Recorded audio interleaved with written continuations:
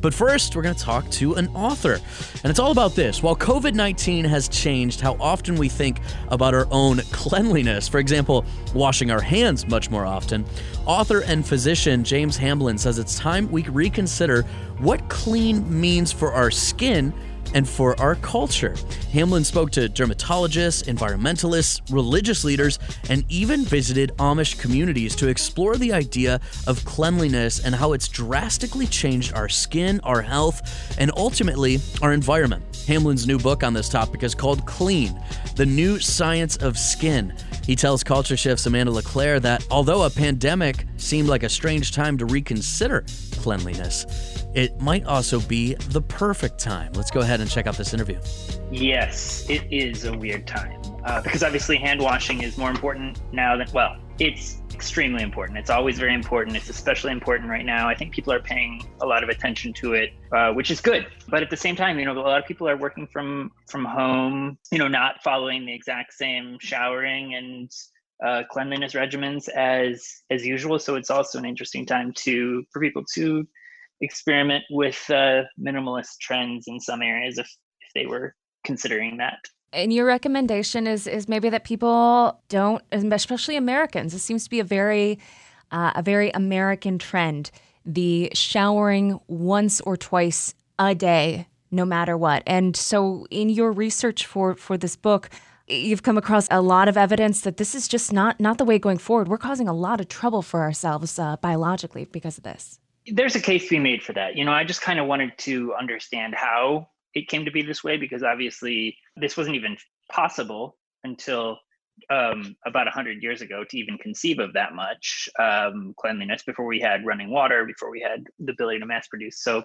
In many parts of the world, it's still not. And yet in much of the US and in some other countries, it's considered, really necessary, unhealthy, unhygienic, sometimes amoral, to not do this. So deconstructing that, you see that there's really just a lot of marketing behind the beliefs of what we've come to think are necessary.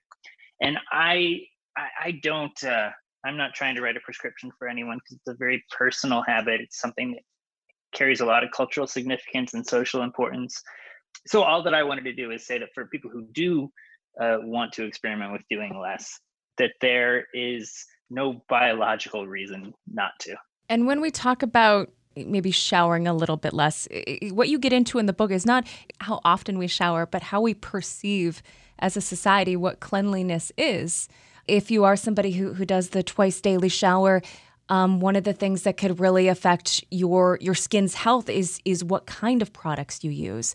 Can we go into that? Because there's something called parabens that have been in our hygiene products for many decades now and have completely changed the biological landscape of our skin individually. It's hard to know the exact effects because none of us have lived without parabens in the world. They're everywhere. They're preservatives. They're in all kinds of products. And in most products, there's a perfectly safe, very tiny, negligible amount. It's where researchers start to see effects is when you add up all of the different shampoos and soaps and detergents and products in our kitchen, products all over that contain parabens, and our lifetime of exposures. And there are really interesting correlations about their use. But this, at the same time, they've allowed things to stay shelf stable for longer. They've increased access and affordability of some products. So it's a mixed picture.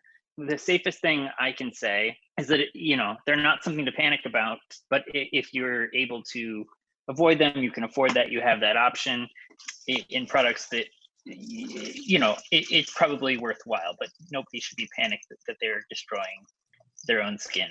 Overall, it just adds to the picture of, if you don't need to be buying something, if you don't need to be applying something to yourself, why not err on the side of minimalism? We're talking about this, I don't even know if it's a pun, but microscopic view of what you get into in the book. So take us through some more of those aspects. How have we gotten to where we are right now as far as how we think about cleanliness? And what are some of the major issues that you discovered as you were writing Clean? The idea of cleanliness started as a religious concept, really. This was something that was tied to rights, to human sacrifices, to passages from birth and death and marriage and baptisms. So this was an act of significance in many cultures. The concept of cleanliness, before we knew about germ theory, before it had anything to do with hygiene, before we knew that infectious diseases were caused by microbes. That only came into our understanding about 150 years ago. Since then, we started to do hygiene practices, which were aimed at eradicating those disease-causing microbes. And those tended to be really specific. We're wanting to make sure that we're not coughing on anyone, that we're washing our hands, that we don't have bodily fluids that are going to be exposed, transferred from one person to another. But beyond that, the rituals that we did, the practices, were associated with sort of signifiers of class and wealth and status. But they were not actually associated with preventing disease. So that's all gotten jumbled up in our heads, and big corporations have done a great job marketing things to us, making us feel that we need them, that they're vital to our health, when in fact, there's very little that we really need to be doing in order to avoid spreading disease. Well, I like to think about a lot of these issues that we come up against, whether it's sociological or political or any of it, it's that pendulum swing, right?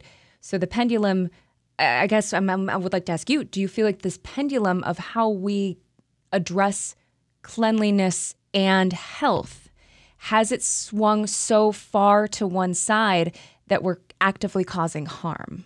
In some ways, it's possible. I think it's because we've jumbled and mixed everything up together. I think people are just now starting to do hand washing to the degree that it's appropriate to do.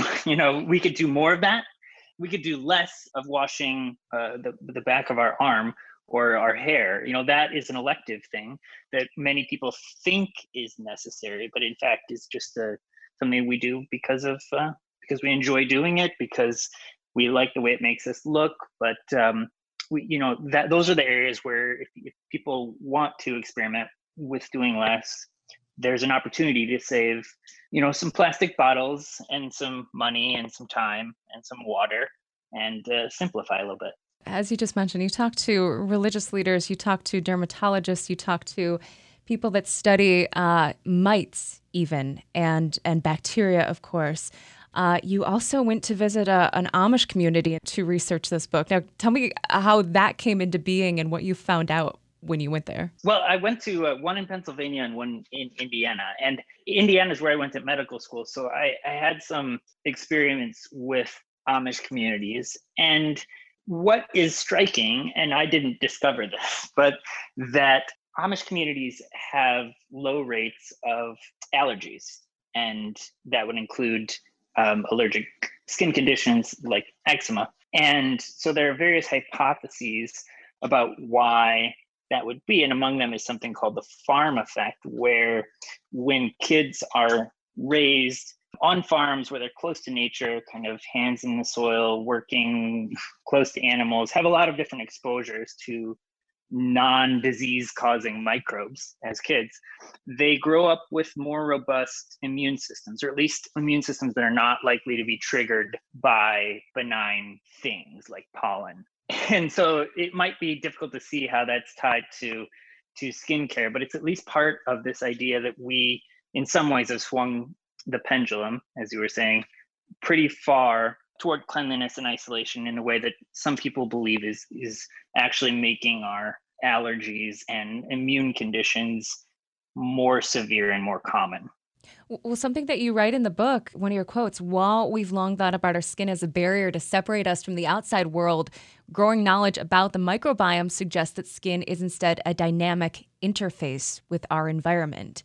I think that is a incredibly revolutionary way for people to think about how they interact with their environment. Can you go a little bit deeper into that? Well, that's the way I started thinking about it, and researching the book really, that was kind of a revelation for me. And it really comes down to the fact that we are all coated in microbes all the time. Bacteria, viruses, fungi, things that are not causing disease, but are just kind of living on us benignly all the time. And that got me questioning, what are we really trying to do when we're showering, when we're talking about being clean? What do we mean? Because even when you're in the shower, you are never without microbes. So it turns out that what we really want to do is focus on not having these overgrowths or infections that are causing disease or exacerbating skin conditions. But that's, the skin is really this interface where it's hard to say that those microbes are part of you, but at the same time, you would not be normal without them. We all have them. So they're really part us and part other. And in a way, I think that's an elegant way to think about existence in the world. You spoke to a researcher at the microbial genomics section over at the National Institute of Health about something called bacteriotherapy, where they're treating patients with eczema by spraying them with a certain type of bacteria. At least for the last couple decades or so, most people understand that we have this gut bacteria. We have this whole environment in our guts, in our digestive system, where bacteria thrive and need to thrive to keep our entire body healthy. And so now turning that back again to talking about skin as that dynamic interface between the outside world and the inner world. Tell me more about this bacteriotherapy and what they're researching there. It's really interesting evidence thinking about how you could add bacteria to a person's skin microbiome and actually make them better. And it's preliminary, it's exciting.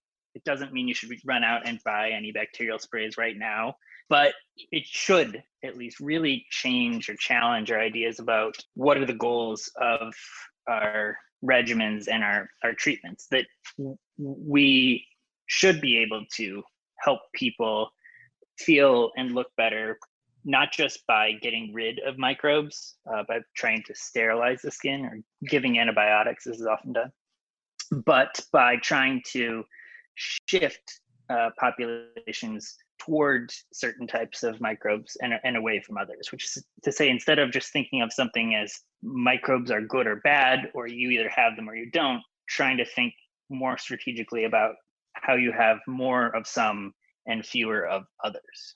And again, we're talking to Dr. James Hamblin, the author of the new book, Clean, The New Science of Skin.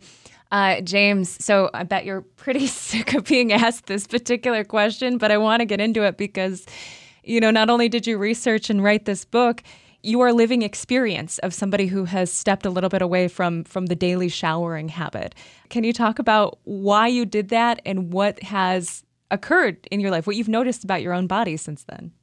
Stepped away a little bit is putting it very politely. Thank you.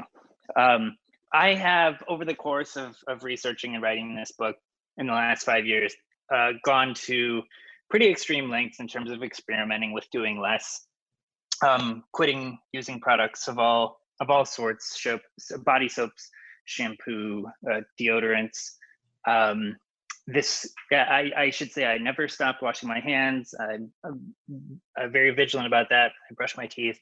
But other than that, it's a long process of sort of doing slightly less or spending a little less time or using a little bit less aggressive products. And over time, your body pretty much gets used to it. And it also turns out that I'm far from the only person to have done this. As soon as I started talking about it, there are a lot of people who have quit shampoo, a lot of people who have quit deodorant, a lot of people who don't wash much of their body apart from, say, their armpits and their groin, a lot of people who don't shower, but maybe once a week or so. So there really is a lot of diversity out there. The advice here is to wash your hands, wear your mask, do all the things to keep yourself and other people healthy. But what right now is your takeaway, or what would you like people to take away from the book? I think the most important takeaway is that many of us, if not all of us, could do more to think about the appearance and functioning of our skin as a product from the inside out. And that our skin is a wonderful barometer, gauge, indicator of our overall health status. We all know this, but when we're stressed out, when we're not sleeping, when we're not eating well, your skin just doesn't look and feel as good as other times. You probably don't smell as good either. And our culture is used to treating that with topical products It's not always possible to take a more holistic approach and think about how do I avoid that stress? How do I get more sleep? But ideally, we could. That would be the healthier first line approach to any of those issues.